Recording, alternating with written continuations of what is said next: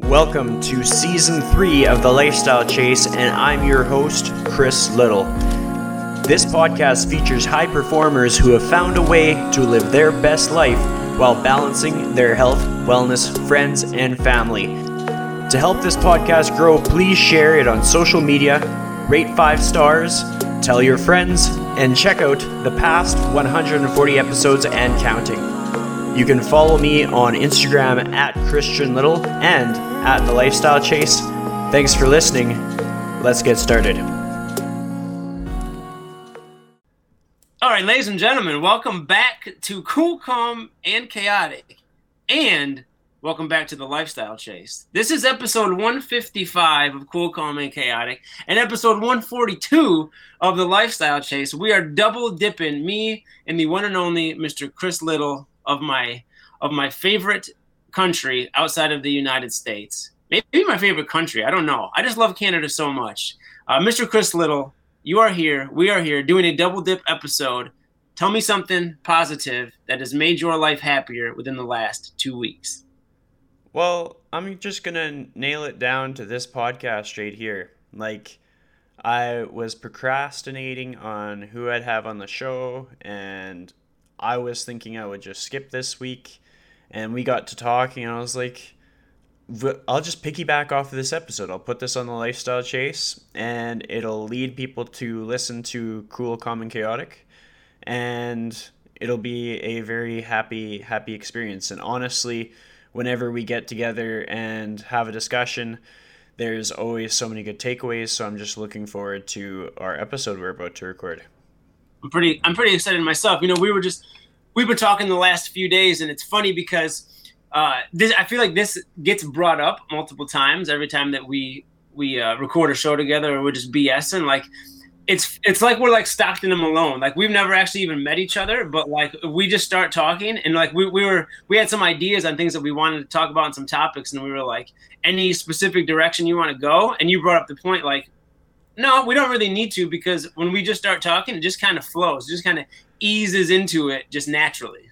Well, I mean, it's true, and it's really weird because I am honestly, like, I feel like I have, like, met you or grown up with you or seen you a few times in real life, but just the fact that, like, we have never met in person, and that is the case with a lot of people that I've interviewed on the podcast. But I think it speaks to the level of connection that a person can make through conversation if you ask the right questions, which is something you're good at. You are good at asking the right questions. Well, I'm just trying to be like you. You're the king of asking questions. you got a mind for it. It's awesome. So, Chris Little, today, what is your dinner going to be, and what is your workout going to consist of? Ooh, all right. So, dinner is going to be mostly composed of chicken. I cooked a chicken in the slow cooker the other day, and I ate half of it yesterday. I'll eat the other half today.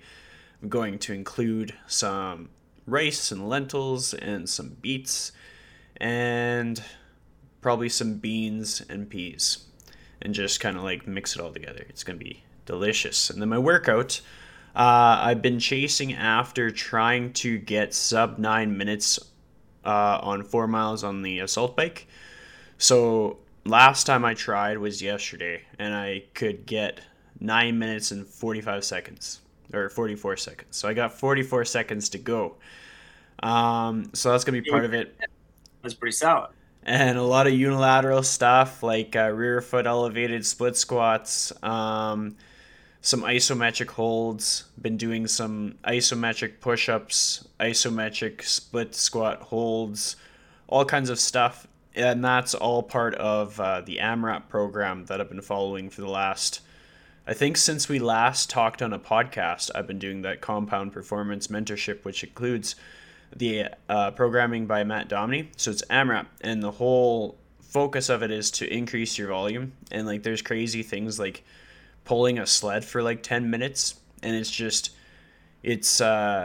really hammers home that you get at what you put in. So there's so many exercises that a person wouldn't necessarily pick first, or there's exercises that completely like knock you on your butt. Like to be able to do 4 miles on an air bike in a matter of less than 10 minutes is humbling in and of itself, but then it kind of draws you in. It teaches you your weak points. It gets you more in line with your nutrition. There's so many things I couldn't do if I was lazy with my nutrition, or if I wasn't sleeping properly.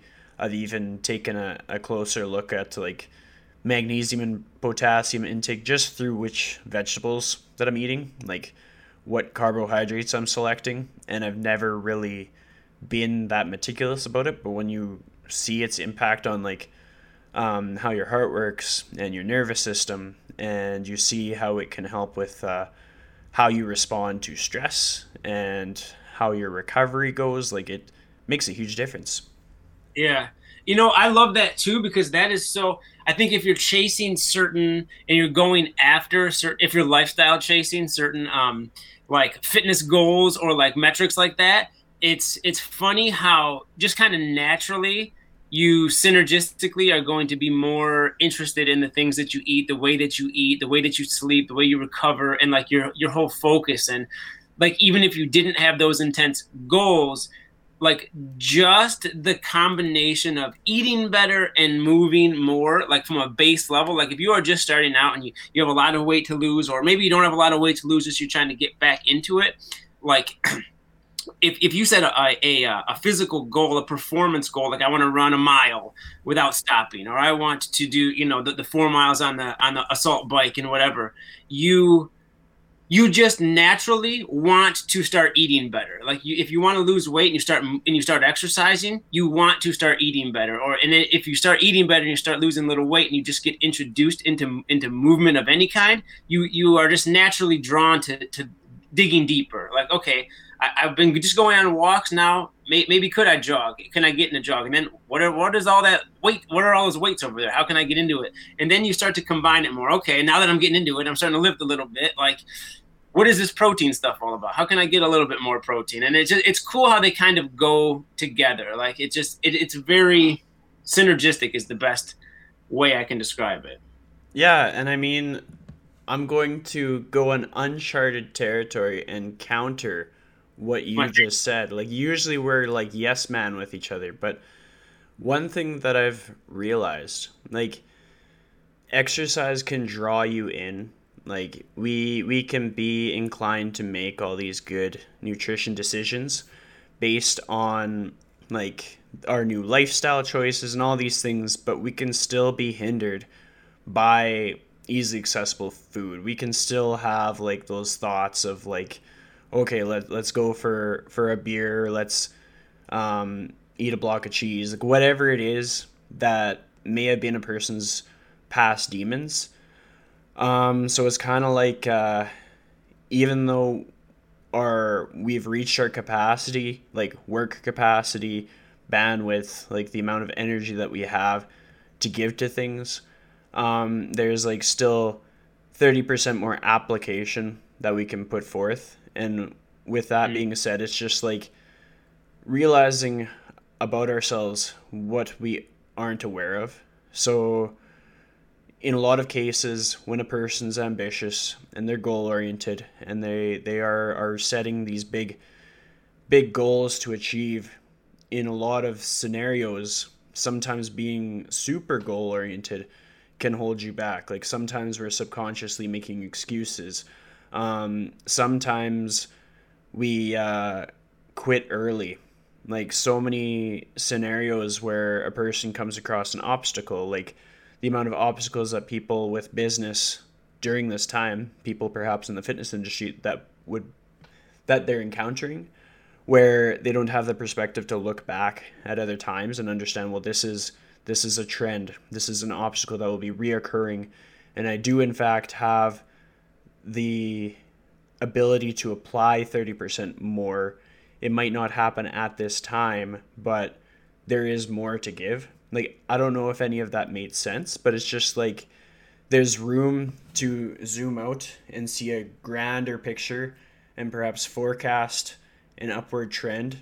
When we think like it's like a lifetime PR, is that your lifetime PR, or are you just not seeing the bigger picture? Like there's so many talented people at age 40 that defy a lot of odds. Well, the odds that they're defying with perspective to like maybe their 30-year-old self, like that could be their extra 30%. Like that was a long string of words, but hopefully it made sense. Just like helping people get just that much more reflective and helping people understand like when you think you've reached your max or when you think the show's over, like it's probably not. And you better get out of your own way and you better find ways to see how to keep going. And yeah, it's going to suck. Like it sucks to think that you're at your very best of your game and then realize, no, you have more to give and there's more struggle bus to ride. But you're going to get through it because last time that happened, you got through it just the same. Mm-hmm. No, I think that made a ton of sense, and I absolutely love that. And I think that there are so many directions in which we could go with this, and it makes me think about something that I had actually thought about on a previous podcast, and it's like this idea, like we set these false expectations of what the end line will be, and it's almost the limitation is even setting an end goal a lot of times. Like it's one thing to have goals, but then assuming that is going to be it for you, like whatever it is, like you said, when we hit a lifetime PR, I think the better thing to do would be take a step back and just say, well, actually, what is my actual full potential down the road? Because this can't be it. This was great, and maybe I should celebrate this, but like I don't want to put all my eggs in this basket because I have a lot bigger places to get to than this right here, even though this was really, really cool. And that's tough. And you know, I think this would be a good time to talk about this then. Like when we are starting out on anything, how do you, Chris Little, whether it be for you or somebody else, like what advice would you give on focusing on, I guess it would be like focusing on maintenance or infinite growth and not a specific goal from the onslaught of something. So like, because it's super, super easy to get caught in the honeymoon phase of all of these things that we think are going to last forever and last forever. And then when they either don't, or we hit that goal, we cut off all progress from there. Or we look at the next level as being too much when, if we did, you hear this all the time, fall in love with the journey. You have to fall in love with the process. You have to enjoy it and don't worry about the end game. Like that's way easier said than done, but I do find that is the truth too. So like, how do you stay focused and happy and in full enjoyment of the process of improvement? I guess I should say. I don't really know how to word it. I think I have the answer that you seek. And I'm going to simplify it to something that is accessible for most people that are savvy to electronics. The thing is, for most of my fitness career, I've used Google Calendar.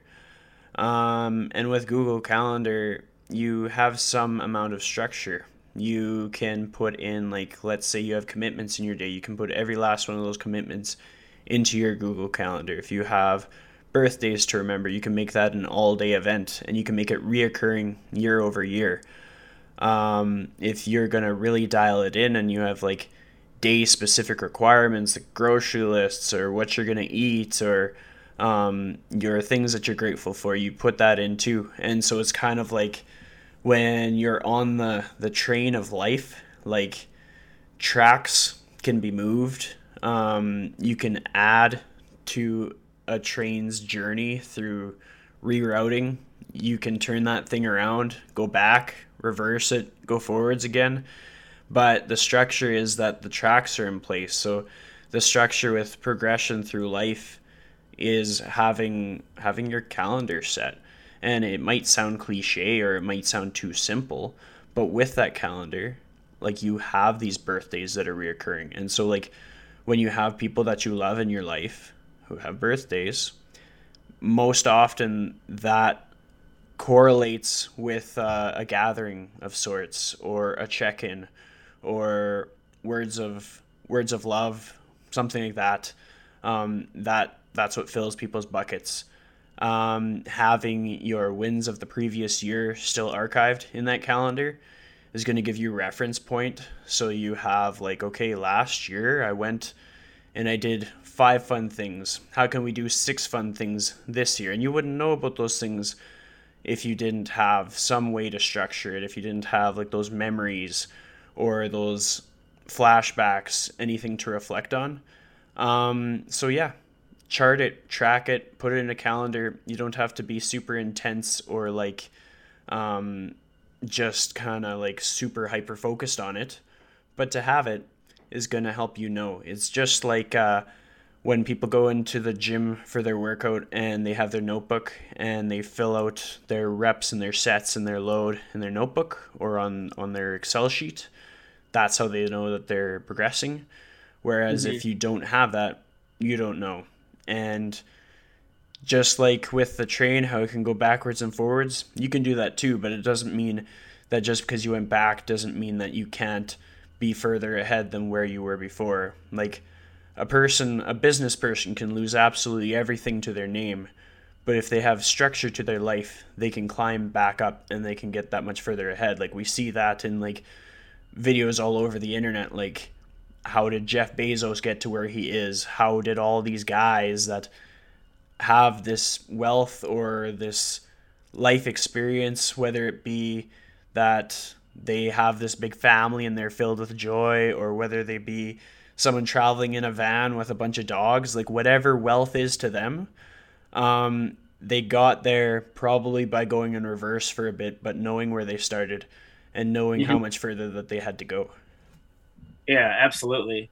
Gosh, that was a vat of knowledge bombs and wisdom right there, my friend. But you are absolutely right, and I think that it is so important. Like I have always been, it's one of the things I've done relatively well is I've always had the knack to write things down and to journal things and to get things written down for like logging purposes. And I'm still pretty like if you were to look around here, I got notebook paper and stuff everywhere. Like I like tangibly, physically writing things with a pen and paper, but and I still do that all the time. But getting in the habit of putting things in calendars, especially these digital calendars that will give you the automatic reminders. Like it's silly to not utilize this technology in this day and age. And what's like the really good points that I love that you brought up are like, when you do this, there's a system of, for starters, it's a way to look back and track your metrics, because we are super, super good at looking at the gap of where we are not and forgetting the gap in which we've come from, which is really cool. And like, I can think of multiple times where like learning to squat is a great example. Like if squatting is seemingly something easy and everybody should do, but like a lot of people have to build up the capacity and the movement patterns to be able to properly squat. And when you do, like just sitting down and like if you are very immobile and you haven't squatted in a long time, like just sitting in a body weight squat is tough. And like you can do 5 body weight squats and it's like you're dying. You're like, this is so hard. And then maybe you're working up to like 6 months, a year later, you're doing goblet squats with a an 18-pound kettlebell or something, and it's like you look at the gap. Well, why is that person lifting all of that weight? And you have an 18-pound kettlebell, and you're like, this is just as hard as when I started. Like I'm not getting any better. I'm not getting any better. And you easily forget like, yes, it's harder, but you are moving more weight. You're incorporating more muscle fibers than you ever were. Like you are progressing tremendously. And if you never logged that the 5 bodyweight squats were near impossible, you would just go into mind jail and lose it. But when you have that stuff tracked, when you have a note in your calendar and that pops up, hey, a year ago you couldn't even sit down on the toilet. It's really, really cool to have. And like even me, so I was talking about how I like writing stuff down on paper, and I do, but like, it's easy to lose this stuff. You have to actually get it out and open it up and review. Like there's a lot of steps there. If you have an automatic timer that goes off, like on this date, like I love these time hops, like on Facebook and stuff, that automatically pop up like your memories. Like that's cool because you forget about that stuff and you see all the good that you've done and like how far you've progressed. And then on top of that, like that next part is so true. Like you brought up like Jeff Bezos and stuff, and a lot of these people, they have a system, a routine, a way of habits that got them to that successful stage that they're in. So if they were to lose everything, they have a pattern and a way of doing things. They have a process that they fall in love with where they will get back to being successful. If Jeff Bezos lost everything, would he go back to making $140 billion? Maybe not, probably not, but he would find some path to be very successful. And that is just the case. And I think that's the case for most people. And to just carry on with this tangent, I think it's really, really important also in whatever you are doing when you face failures to not throw the baby out with the bathwater when you look back. So like I think that a lot of people, and I'm certainly guilty of this. I've certainly been guilty of this in the past. Like if you've tried a lot of like fad diets, for example, and they all inevitably fail, which they generally are going to, you still picked up really good tricks and tips and habits and skills that you can apply moving forward. So you don't have to throw away all of that. Like if going on a certain restrictive diet where you cut off an entire macronutrient didn't work in the long run, well, yeah, because maybe that was a little silly, but I bet you picked up some really good like skills on like weighing or tracking food, or like eyeballing things, or just deciphering between macros, and you can apply a lot of those things as you build what's going to work for you. So like remembering, logging, and tracking those things is really, really important. Well, I think you brought up a good point there. Like, it kind of circles back to, I can't remember if we talked about this before we started recording or after, but it stems back to like core values. Like, you figure out what's important to you and stuff.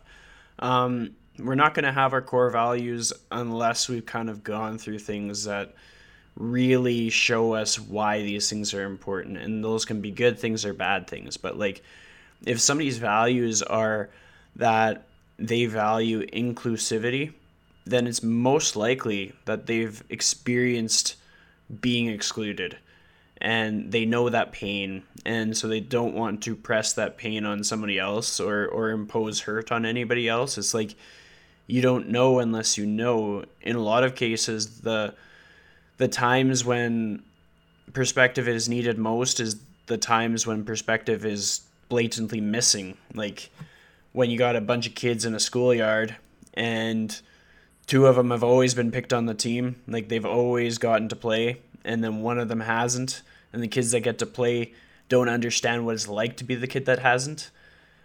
Just to have those kids that get to play sit on the sideline and see what it's like, sometimes that's the missing link. And in real life situations, a lot of like old soul tendencies or life experiences come from those reverses of the role, the life. People who have great wealth becoming philanthropists because they used to live on the streets or because they grew up quite poor. It's just you establish your values not out of thin air, not necessarily out of like what somebody else told you to value. It's a lot based off of like what you've gone through in your life, what mattered more, how much the love of your family and friends mattered to you. And that's what influences us to place such precedence on it and like make such major decisions revolving around those things. And so same with nutrition. It's like, if we have gone through something traumatic by cutting out carbs altogether, is going to teach us why we start to seek out just more nutrient dense foods, because we realize how much value was in some of that nutrition, how it helped with our mental health, how it helped with our relationships because our moods were more stable. Like, I could go on, but it's cool how it kind of like aligned with each other. We were able to kind of connect the dots there. Yeah, absolutely. Absolutely. What is something in this year? So obviously this has been a different year than most years, and both, I guess in relation to almost everything, life has been pretty much altered, to say the least. I don't want to say flipped upside down. I think that we can over dramatize certain things, but like obviously life has been excessively altered this year.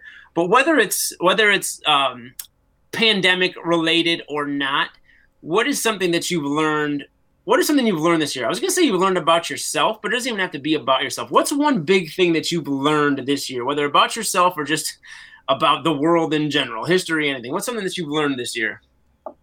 I've learned that every little thing adds up. Every little interaction adds up. So it can be as simple as smizing at people, like smiling with your eyes, like that adds up. Like there's been a few instances where I'll go through like a drive-through for a coffee, and when I get a good smize from a worker there, or just like a greeting, that adds up. In my conversations, like when we have conversations, we walk away feeling better. That adds up. And it's so like, how can we collect more of that? So then it becomes less about like, I'm very much not geared towards wealth, but it doesn't mean I don't want to be successful. It's like, I'm not going to be that guy that just is okay with just getting by. I want to be a successful person and have the means that I need, but at the same time, my North Star is in fulfillment. And so that's fulfillment in my interpersonal relationships, that's fulfillment in like how my time is spent, how many dogs I get to pet, things like that, like what I do for work, who I work with, like the quality of clients that I'm with, the quality of conversations that I have. And it's not meant in a snobby sense where I'm like, no, not you, not you, not you. It's more so meant in seeing what I have right in front of me right now and making the most of it. Like, really understanding who is here already and like capitalizing on that, like whether it be us being able to get to know each other on a deep level but only through technology, or whether it be taking that moment when somebody pours your coffee and saying thank you, stopping the car for a bit and being like, have a nice day, like saying it back, like actually making human beings around us also feel like human beings. And it's not always easy, especially when the tension is high. Like it's hard to always be on, but I think that's something I've learned. The value of that, how much it means to me, how much I'm geared towards it, how much it can shape my financial goals, my wanting to be able to travel and spend time in person with people I'm able to connect with. Like I like to go on a road trip or a flight to go visit you. And so that costs money. And so that gears into my business growth plans. Like that's where the money plays in. It's not because I need to buy a Ferrari. It's because I need to get to you and pay my bills and spend some time there so we can like go tour the town and go visit Alex. Yeah, we'll go get some Coney dogs and head down and visit Alex in Ann Arbor. Darn Yeah, right. and you know, I love that because that's almost the exact same mindset that I have, and like I'm very non money focused. Although I do enjoy money, I would like to make more money, and I'm not adverse or against making money. I'm quite the opposite actually, and I think that people should make as much money as they want for whatever reason they want. It makes no difference to me, but I'm just personally not really drawn to it for that reason.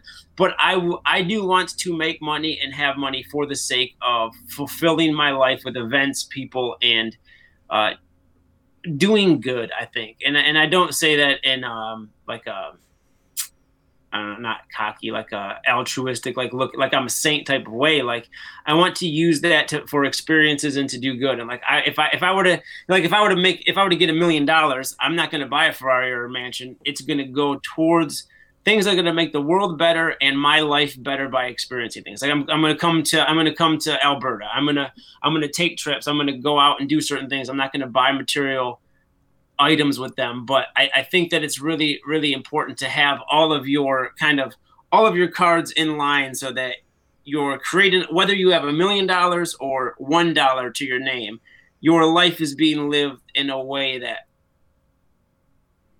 fulfills all those categories to the best of your ability. And that's Absolutely. hard to do. I think that's very hard to do. My mic was kind of messing up there. But we're back.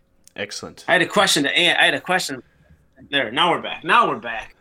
Nobody has more tech issues than me because I am an idiot. Because I am an idiot. All right, Chris Little. So I was going to go somewhere with that, and I'm sure it will come back to me. But how do you? Let's do an overhyped, underhyped baby bears porridge type. So for those of you that don't know, because as I'm jotting down, I jot down things as I think about them, and I don't know, I forget what the point of this was, but a big highlight of something that you've said during this podcast was let's eat a block of cheese. I don't remember what that was in relation to, but like that's my dream. All I want is somebody to walk in the door and say to me, "Hey, let's go eat a block of cheese." Like that's never a bad idea in my mind. Dude, like, do you know what would happen if you ate a block of cheese, though? Like, I don't, but I want to find out. I don't. I like to poop. What's your favorite cheese? All right. So, I recently heard something that I don't know if it's true or not. It probably is. I like marble cheese, but I've been told, like, the only difference between, like, white cheese and yellow cheese is food dye. And so the marble cheese would just be mixed up food dye.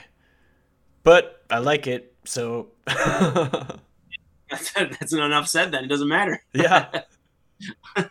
What's your stance on dyes and artificial flavors and sweeteners and colors and things like that? What's overhyped? All right. Let's start. So overhyped, underhyped, baby bears porridge hyped. For those of you listening on the Lifestyle Chase that may not be aware, is a little segment we do where we take a topic and we say, is this overhyped? Does this get too much love?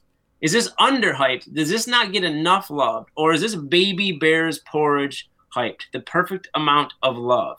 And to preface this section, to go back to my last podcast, you have to call me out. If I say the words "I think," you need to say "Stop it." We know you think. So, if as a quick primer here, I'm done saying "I think" something like that. That's my passive way of getting around me being declarative in something. If I'm saying it, obviously I think it. You're listening to this. You're not an idiot. I'm saying it. Obviously I think it. So you call me out if I say I think. So, is the hype over artificial sweeteners going to kill you? Overhyped, underhyped, or baby bears porridge hyped? So it comes down to, is someone on an agenda to have something that in such an excessive amount that it would kill them? Because like you can have an excess of just about anything.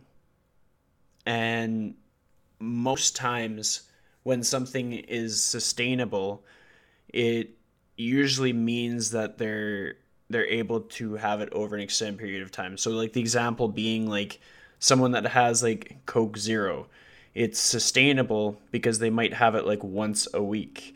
If they are having it like 3 times a day, well, then an artificial sweetener would be bad for them.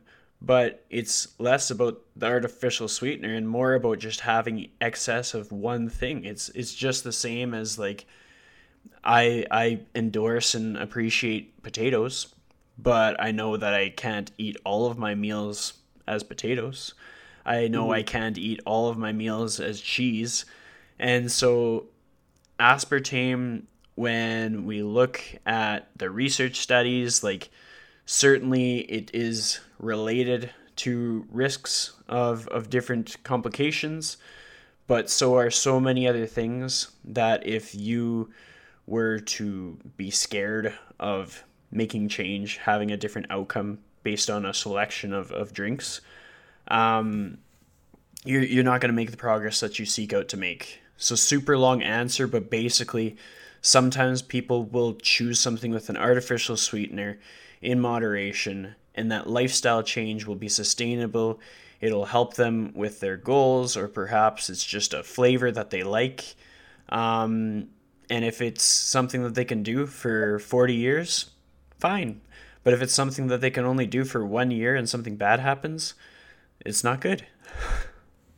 Absolutely. And I will piggyback and I will second that. I think I'm seconding. Is that a word? Yeah. I'm seconding. Yeah, that's a word. Yeah, absolutely, it's a word. Sidebar here. This is a good metric here on how to gauge people and their need to ease up in life. So I use the word funner a lot. And if I'm just in a casual conversation, oh man, that's going to be way funner than that. And your immediate reaction is funner's not a word. Funner's not a word. That's when I know right off the bat. You need to take a trip. You need a vacation. I want to sit down with you and just kind of love on you a little bit and say, hey, like life's not that serious. I know it's not a word. I just said it. Like if that got you stressed out, that is the initial sign. That is the tip of the iceberg of deeper problems underneath the water. Like we can say words that aren't actually words. It's okay. Like we're gonna be all right. Like we need to smile more. We need to smize more instead of worrying about the word funner. But aside from that, I think I'm going to seconding on your answer there, and I believe that the demonization of artificial sweeteners is excessively overhyped. And this is coming from somebody who, at one point in their lives, kind of fell into that dogmatic trap and felt the same way and preached the same thing. Like, artificial sweeteners are terrible. They're going to kill you. It's all chemicals, blah, blah, blah. And you said it perfectly. The issue is not, like, I'm not going to sit here and advocate that you should, drink a bunch of artificial sweeteners or dyes or colors or any of those things. But the reality is, in order for that to be a detrimental issue, it speaks more to the dilemma of your overconsumption of something. It's this addictiveness, this addictive nature or this just overindulgence on something specific that we are dealing with. And it's not really the artificial sweetener. Water is great, but you can drown with too much water. So that is the issue. And learning to manage your moderation and your quantity of intake of anything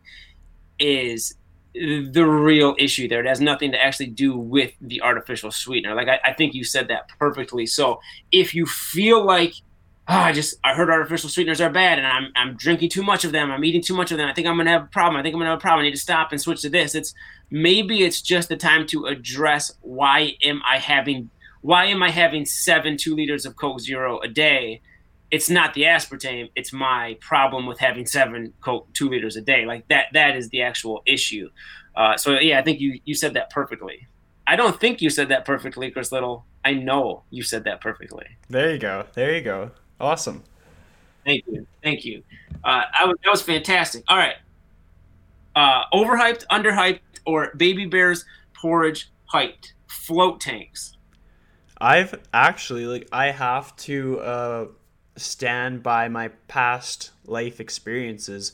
I used to go to float tanks quite regularly. When I was working for Yeg Fitness, I was getting to check out a lot of local float tanks. And so I've tried the pods, I've tried the rooms that kind of feel like you're in a space station. So I have to say, they're a thing. They're a thing worth going to.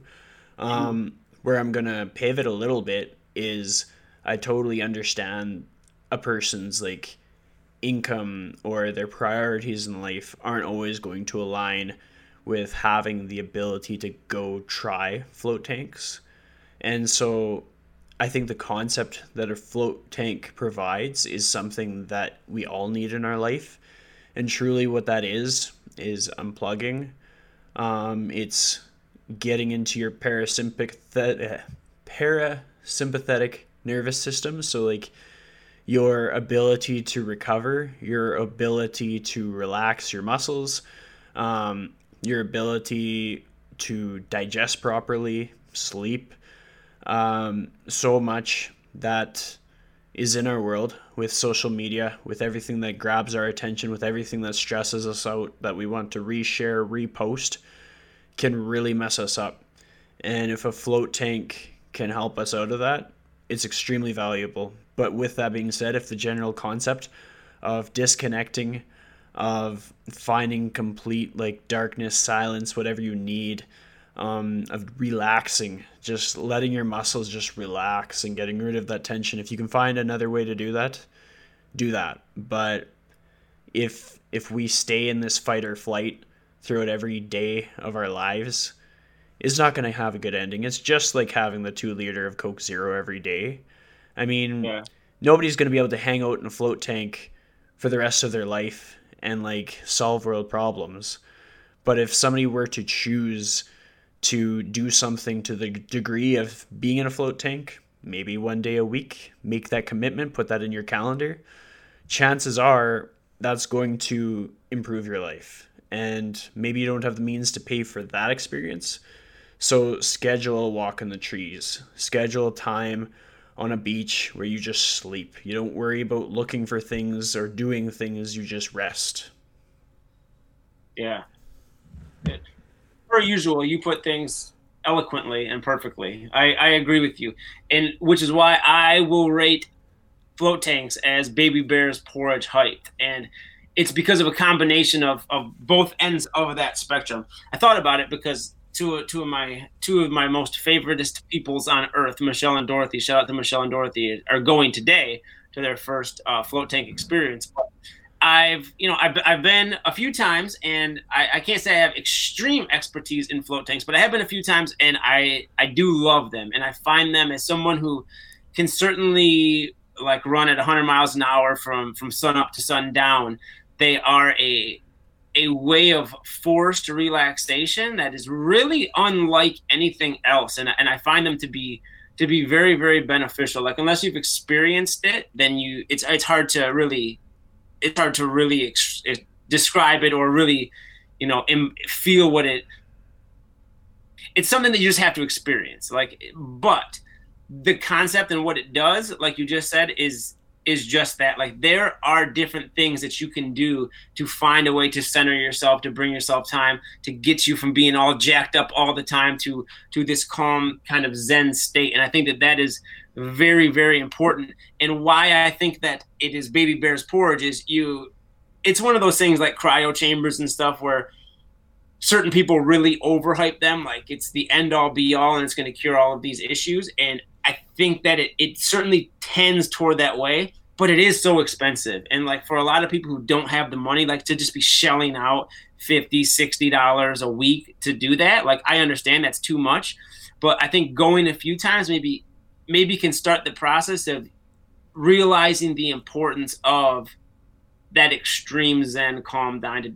Zen time to just kind of relax, unwind, recharge, and kind of recalibrate everything. And I think that's really important. And if you find that in maybe once a month you can go to a float tank, or maybe once every other month, but then supplement that with going on walks in the woods or like just relaxing on the couch, like with nothing else and like incense around or some other hippie stuff like that. Like I think that's awesome. I think that's great. And I think it is extremely important. So the float tank itself is baby bear's porridge height. It's perfect. It's perfectly amount of height. And if you've never been to a float tank, I highly, highly suggest that you do.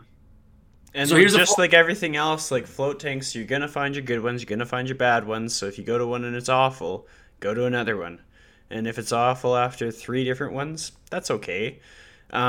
Science will back up the fact that we need to all take a chill pill from time to time. Like there's no disputing the fact that things like social media can really stress people out. Lack of communication, like really clear communication, where we are like transparent and talking about our values and like being vulnerable about past experiences, like that level of communication is going to reduce stress. Guarded communication, where us as dudes are just trying to play that strong card and trying to never make mistakes or say things that we don't know everything about. Like, speaking about things that we are not the experts of is a tough thing to do, but you're not going to get smarter if you don't try. Like, to shy away from things that you always think somebody else could speak more clearly on is not going to make you smart one day. To be able to put in the reps and make attempts and be willing to fail and be okay with how it looks, like that's how smart people get smart. That's how strong people get strong. Yeah, dude, that absolutely. And that's I think should speak to everybody, but it most certainly speaks to me and kind of I feel like it's been a driving force or a theme, I guess I should say, not driving force. It's been a prominent theme in my life recently. And it's like, I think we were talking right before. I don't know if this was on the podcast either when we started recording or not, but before this, we were talking about this kind of shying away from conflict. Like, I don't know what kind of psycho enjoys conflict and likes that confrontation. I believe that there's probably some, but they're certainly not me. And like, I'm not a very divisive, confrontational person, nor am I very conflicting in a lot of my ideas. But like, still don't really enjoy it. And I'm pretty docile for the most part. But there is that. There's always that wonder of like, saying this knowing that there's people who are probably, it's like imposter syndrome to some degree, right? Like saying something, or I'm sorry, not saying something because there's other people who probably know more about it is just a damning trap that keeps you stagnant from ever getting better. And I think like even doing things like just prefacing, like, I'm not a complete expert in this, but I have some experience, and this is what I found, and this is what I've researched, and like that's what I've realized recently is like there's a difference between being humble and not being like arrogant young kid who just thinks he's a know-it-all and is going to speak like he's a master on everything right from the get-go, and understanding that you have knowledge, you have experience, you have words to say, you have a message, you have help that you can offer people that is very, very beneficial, and it's needed. And like when I think about myself, like I'm certainly not an expert in almost any area, but like I'm 35. I've been a teacher for a decade. I've lived quite a fruitful life. I've been extremely overweight. I've lost a lot of weight. I've been able to maintain that. I've gone through having cancer. I've been through a myriad of different things that allow me to speak confidently in the things that I feel strongly about. And I have to be more willing to do that in a non-arrogant, non-confrontational, this is the way it is, I'm an expert way, but just like, this is my advice. And I stand firm in the fact that I think and know it will help you. Like if you come to me and need help losing weight, I'm not going to give you advice on this wonder like we're both rolling the dice. Like I'm confident I can help you do that. I'm confident I can help you find your way of eating, your way of working out, your way of making it sustainable, your way of enjoying life and adding value, fulfillment, and happiness into the way that you do things. Not because I'm an expert, but I study, I read all the time, I research, I've tried and tested these things, and I'm confident in that. Not because I'm special, but because I'm just drawing from the experience that I have. And I think that everybody has that. Everybody has experience, and everybody has the ability to transform their own lives and other people's lives if they hone into that confidence and that just knowing that they have something to offer people. Like I guess it's just a confidence thing. It's a self-confidence thing. Well, go ahead. I've had a lot of conversations regarding this with people young and old, whether it be like conversations with my parents or friends or anybody. And sometimes the only missing link is to really understand like we each at any point in our life have something that we are truly great at. Like so like a 12-year-old girl is going to have something she's really talented at. It could be in making TikTok videos. It could be in asking the right questions. Like, how parents don't ask the right questions to other adults, but kids don't know what the wrong question is, so they just ask the question. They just get straight to the point. They get straight to, like, they don't beat around the bush when it comes to finding the answers that we need to talk about. And so they are very good at that. And then when it comes to a person that's in a phase of their life where perhaps they're wondering why they're not good at things, is not that they're not good at things, it's that they are forgetting or they've lost touch with the things that they are good at. And just like a successful workout, like you can't start off a workout, have somebody do something that they've not done, they haven't done, and that's how you're going to kick off their day. You kind of have to start them off with something that they are really good at, or that their form is just spot on and they're just going to get another rep, one more rep than last time, because that's what they're going to frame things off of. They're human just like anybody else. And so just like us being humans, being self-aware of how it works, sometimes we have to take that extra time, just like the float tank, take that extra time, stop for a second. And like in your case, I don't know of any other trainers in my circle with 10 years of teacher experience. Like, do you understand how valuable it is to work with that capacity of human beings and to be able to like connect with people in that time in their life and how that transfers to training? And that is a skill that so few people in the industry have. Like, a lot of trainers have overcome the weight loss obstacle, and you have overcome that.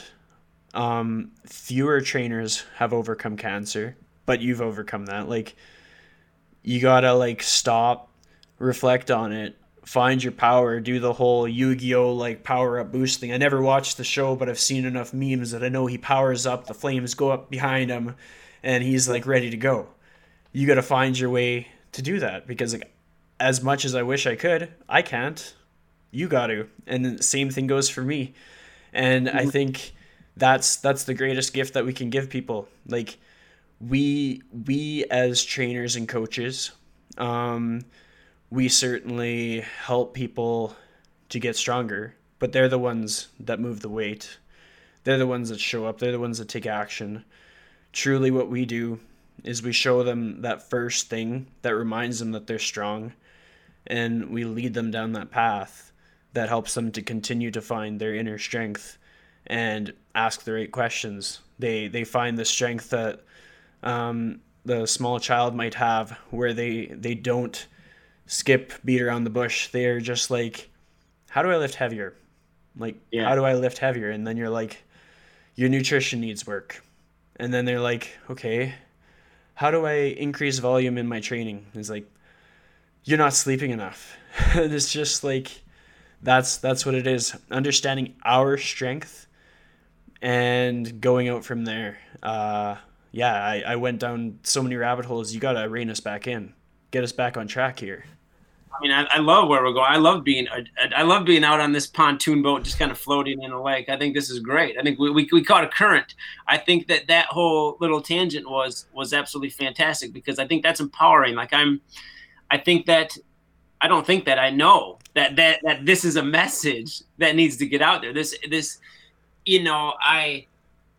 We don't need it. We don't need the I go girl or I go girl. We don't need the you go girl, all the motivational, you can do this type rhetoric. I get frustrated with that at times, but motivation is one of those things that I feel like gets poo-pooed on a lot, because it's like, you just need discipline, you need habits, you need routine. Motivation doesn't do anything. And I understand the premise behind that, but motivation and the kind of getting knocked over the head, like, wait a second, you can do this. You have a message. You have the ability within you to do whatever it is that you need to do, whether that be being confident enough to go ask the questions to get you there, or harnessing in and honing in on your own abilities. Like, I think that it's really beneficial for all of us to understand that and to really start embodying that and just embedding that in our heads over and over again, even if it is just a motivational, like a fake it till you make it type thing.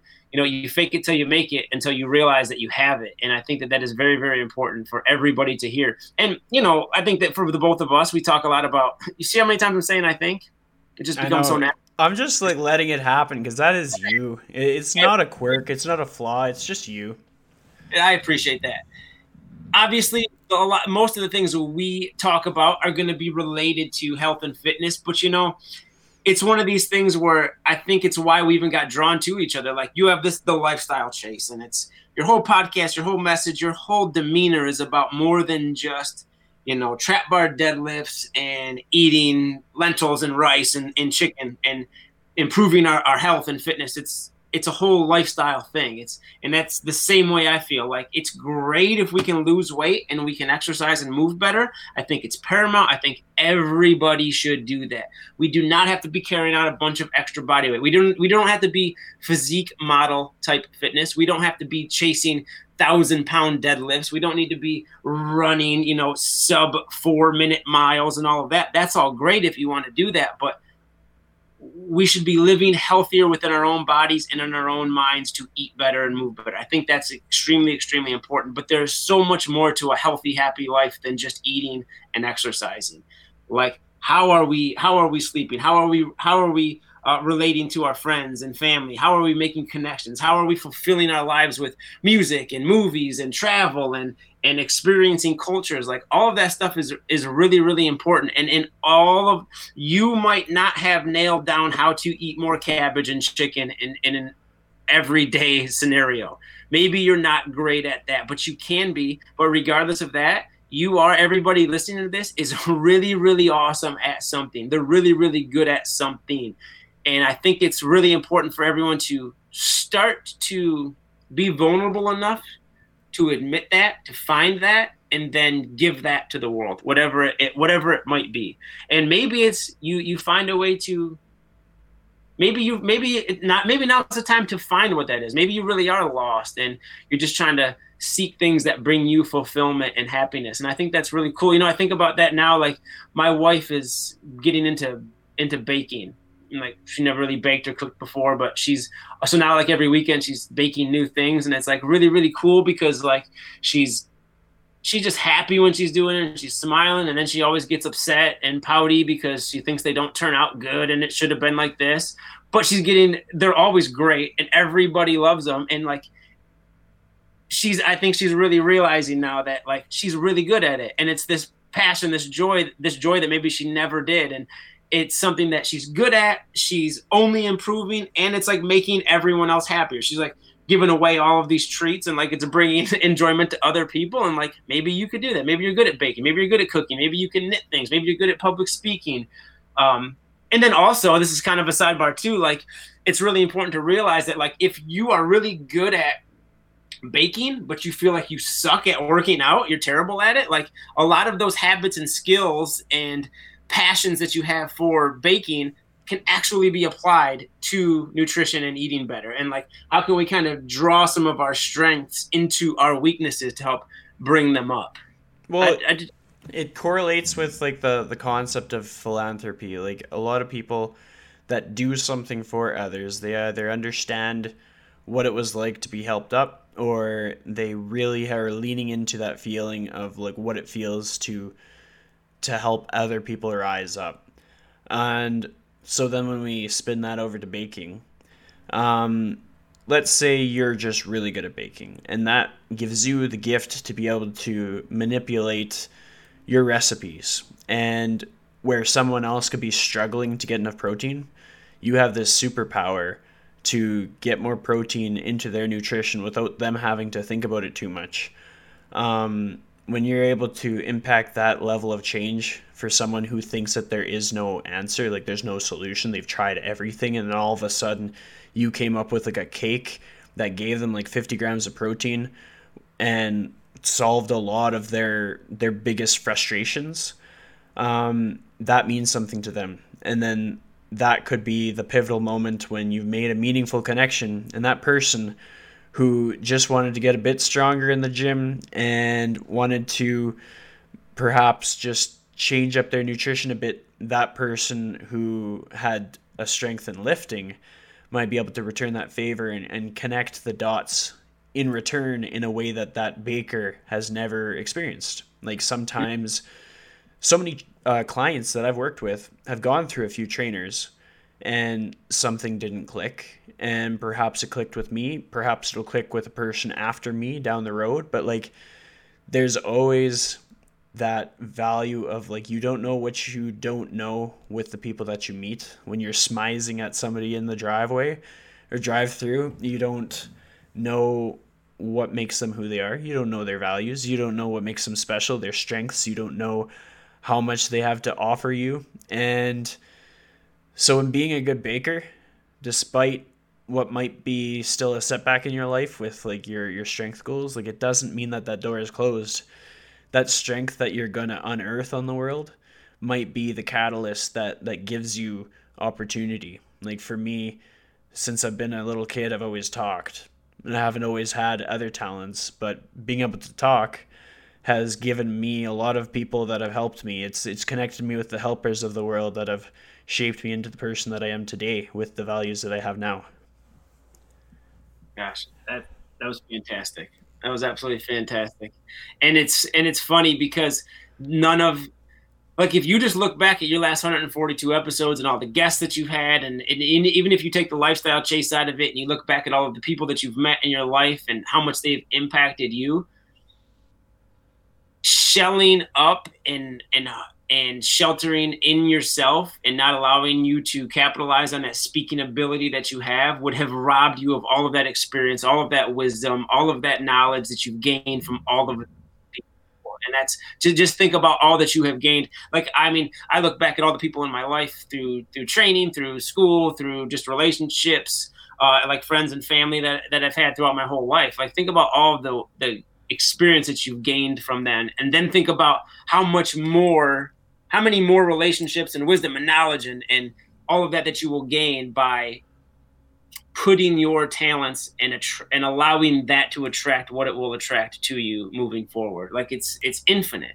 Well, and the other part is we speak about things that we like to remember. We think about things that have been wonderful, but in the same sense, the things that knock us on our butt are equally as valuable, and some of them are really really bad. Some of them are really really heavy struggles, and people carry burdens and such stuff like that. But it's just the motivational speakers are motivational for a reason because of what they had to get through. The people with the almost like sense of like when to check on a friend, the reason that they know to check is because of where they've been. And so like I've had people that haven't been very nice in my life, and they've made me into the person that I am today. And so if I took the time machine back and I was like, no, I'm just going to choose to talk to all the people that say yes. I'm going to choose to talk to all the people that were kind. I'm just going to ignore like any bully or any person that had something going on in their life and they took it out on me kind of thing. Like if I ignored all that, I would also be robbing myself. So as much as we like to be around all these awesome connections and these conversations and these mentors and people that shape our lives into what it is, as much as we want that, we also have to in some way want struggle, and we need to be able to accept the pain that life brings and just do our best to make it through it and really water those plants of the people that help us to be strong. Like look out for your friends, just like you and I, we check in on each other casually. You messaged me just recently, and like that's what we need in this world, because we're all going to go through struggle, and we're all going to have our setbacks and our obstacles, and nobody goes through this journey by themselves, no matter what the dynamics are, no matter what the geography is or what's going on in their life, or if they're anywhere. No matter what, we always have to have that connection and that compassion and that ability to weather those storms. Yeah, absolutely. And obviously the more you stay disconnected, the more that unreal feeling that you're in this alone, or that other people haven't experienced or gone through the issues that you are going through, it manifests and gets bigger and bigger and deeper when you can rely on and lean on other people and reach out to them, you're kind of set free of a lot of that emotional burden and those falsehoods. So we have to segue on this a little bit, because I've come to get to know my audience over time. Like for anybody listening, I'm pretty in the dark. Like if you're listening to this podcast, please send me a message, because I have no clue who is listening. Like absolutely no clue. But I have an inkling. I have an inkling that sometimes when people gravitate towards this show, they might not see that it's all that straightforward to find people to connect with. They might not feel that they have people in their corner. And so I'm going to turn the table on you, Mark. Where in your life, at what points have you found those people?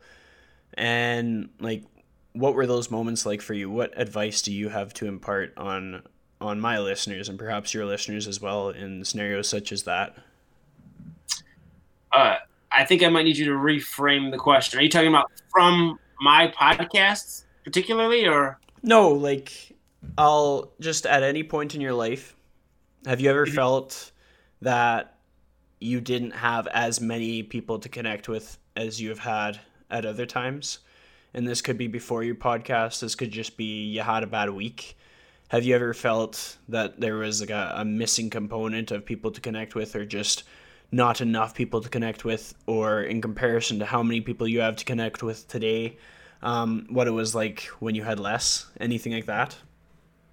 Yeah, for sure. I would say that like before, I would say the time that I felt that the most was in the midst of like getting into, I felt like I got disconnected. So like in the midst of getting into training and getting like, personal trainer certified and really getting into health and fitness, I certainly hit this workaholic mode, this workaholic zone, and it was just nonstop, and everything was devoted to work, work, work, and it was a super damaging time in my life. Like I certainly burnt myself out and hit rock bottom, and in that process, it was this certain disconnect from having those deeper relationships. Like and it's something that I brought on myself. Like I've always had close friends. I've always had people that I could connect with, but I guess I felt disconnected from them and like they weren't there necessarily.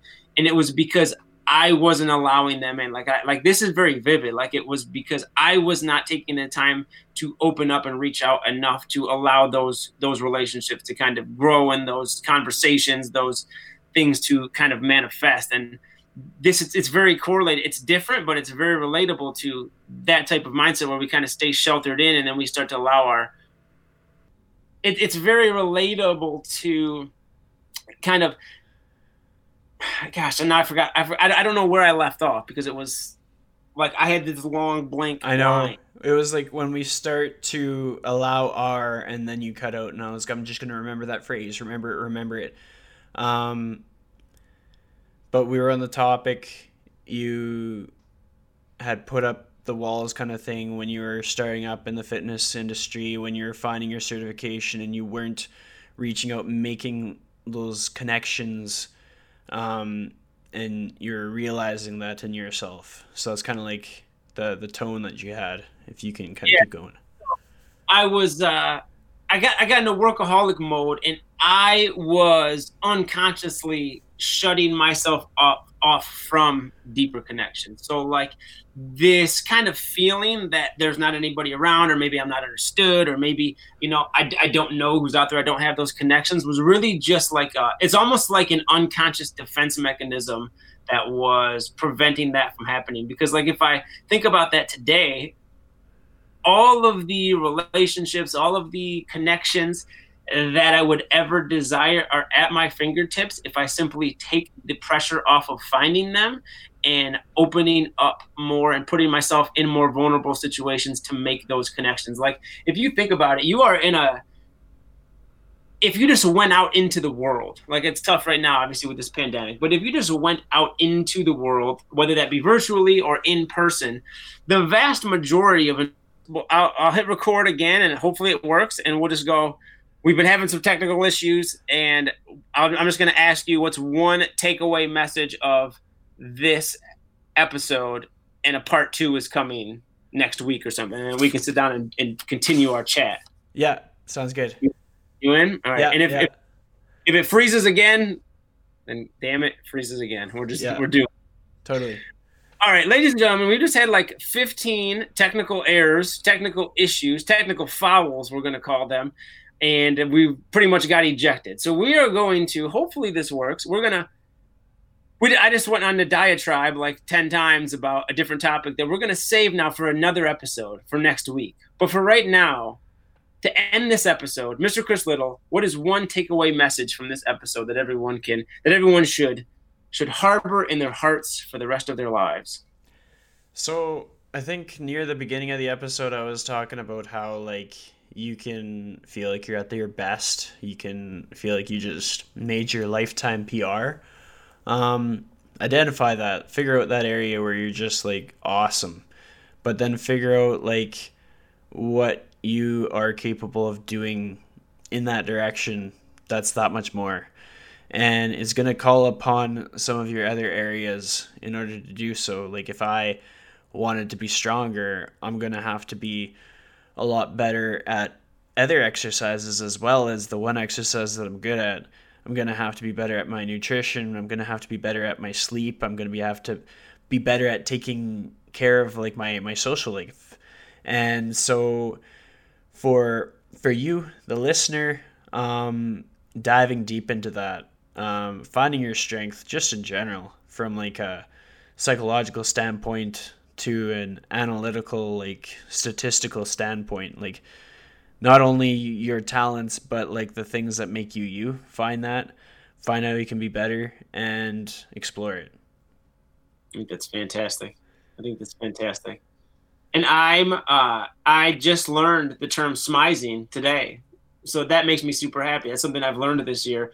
And if I'm going to give a takeaway message from this episode, which I'm just going to intrude and give my own takeaway message, it is, yeah, eat better, lift more. I think all of that's great, but every single day make it a point to, if you got your mask off, smile at people, smile at strangers, because I think that goodness goes, the level of infinite good that just a smile to a stranger could ripple effect into is ridiculous, and I think it's needed. And if you have a mask on, smize at everybody. I think everybody's starting to get used to seeing a smile underneath those masks. Sometimes it's hard, but you can see the eyes start to kind of squint up a little bit and kind of get low. Like when there's a big old smile underneath that mask. So smile with your eyes at people, smile with your mouths at people, and just let goodness flow.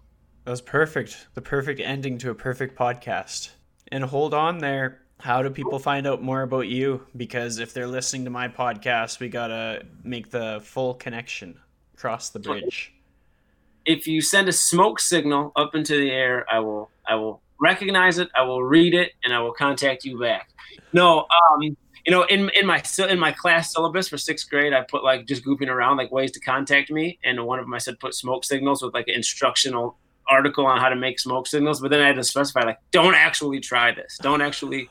If you're 11, don't actually try to make a smoke signal. If you want to, though, you can at zaratefitness.com, but just at Zarat Fitness on Instagram, Facebook, Mark Zarat. That's probably the best way. And if you go there, you can sign up for the Monday menu. I'll just send you a weekly email with just a bunch of randomness, but I'm pretty easy to find. Darn right. And you'll be linked into the episode description for the Lifestyle Chase episode. Now, ladies and gentlemen, life is good. Smile. Tell somebody that you love them today.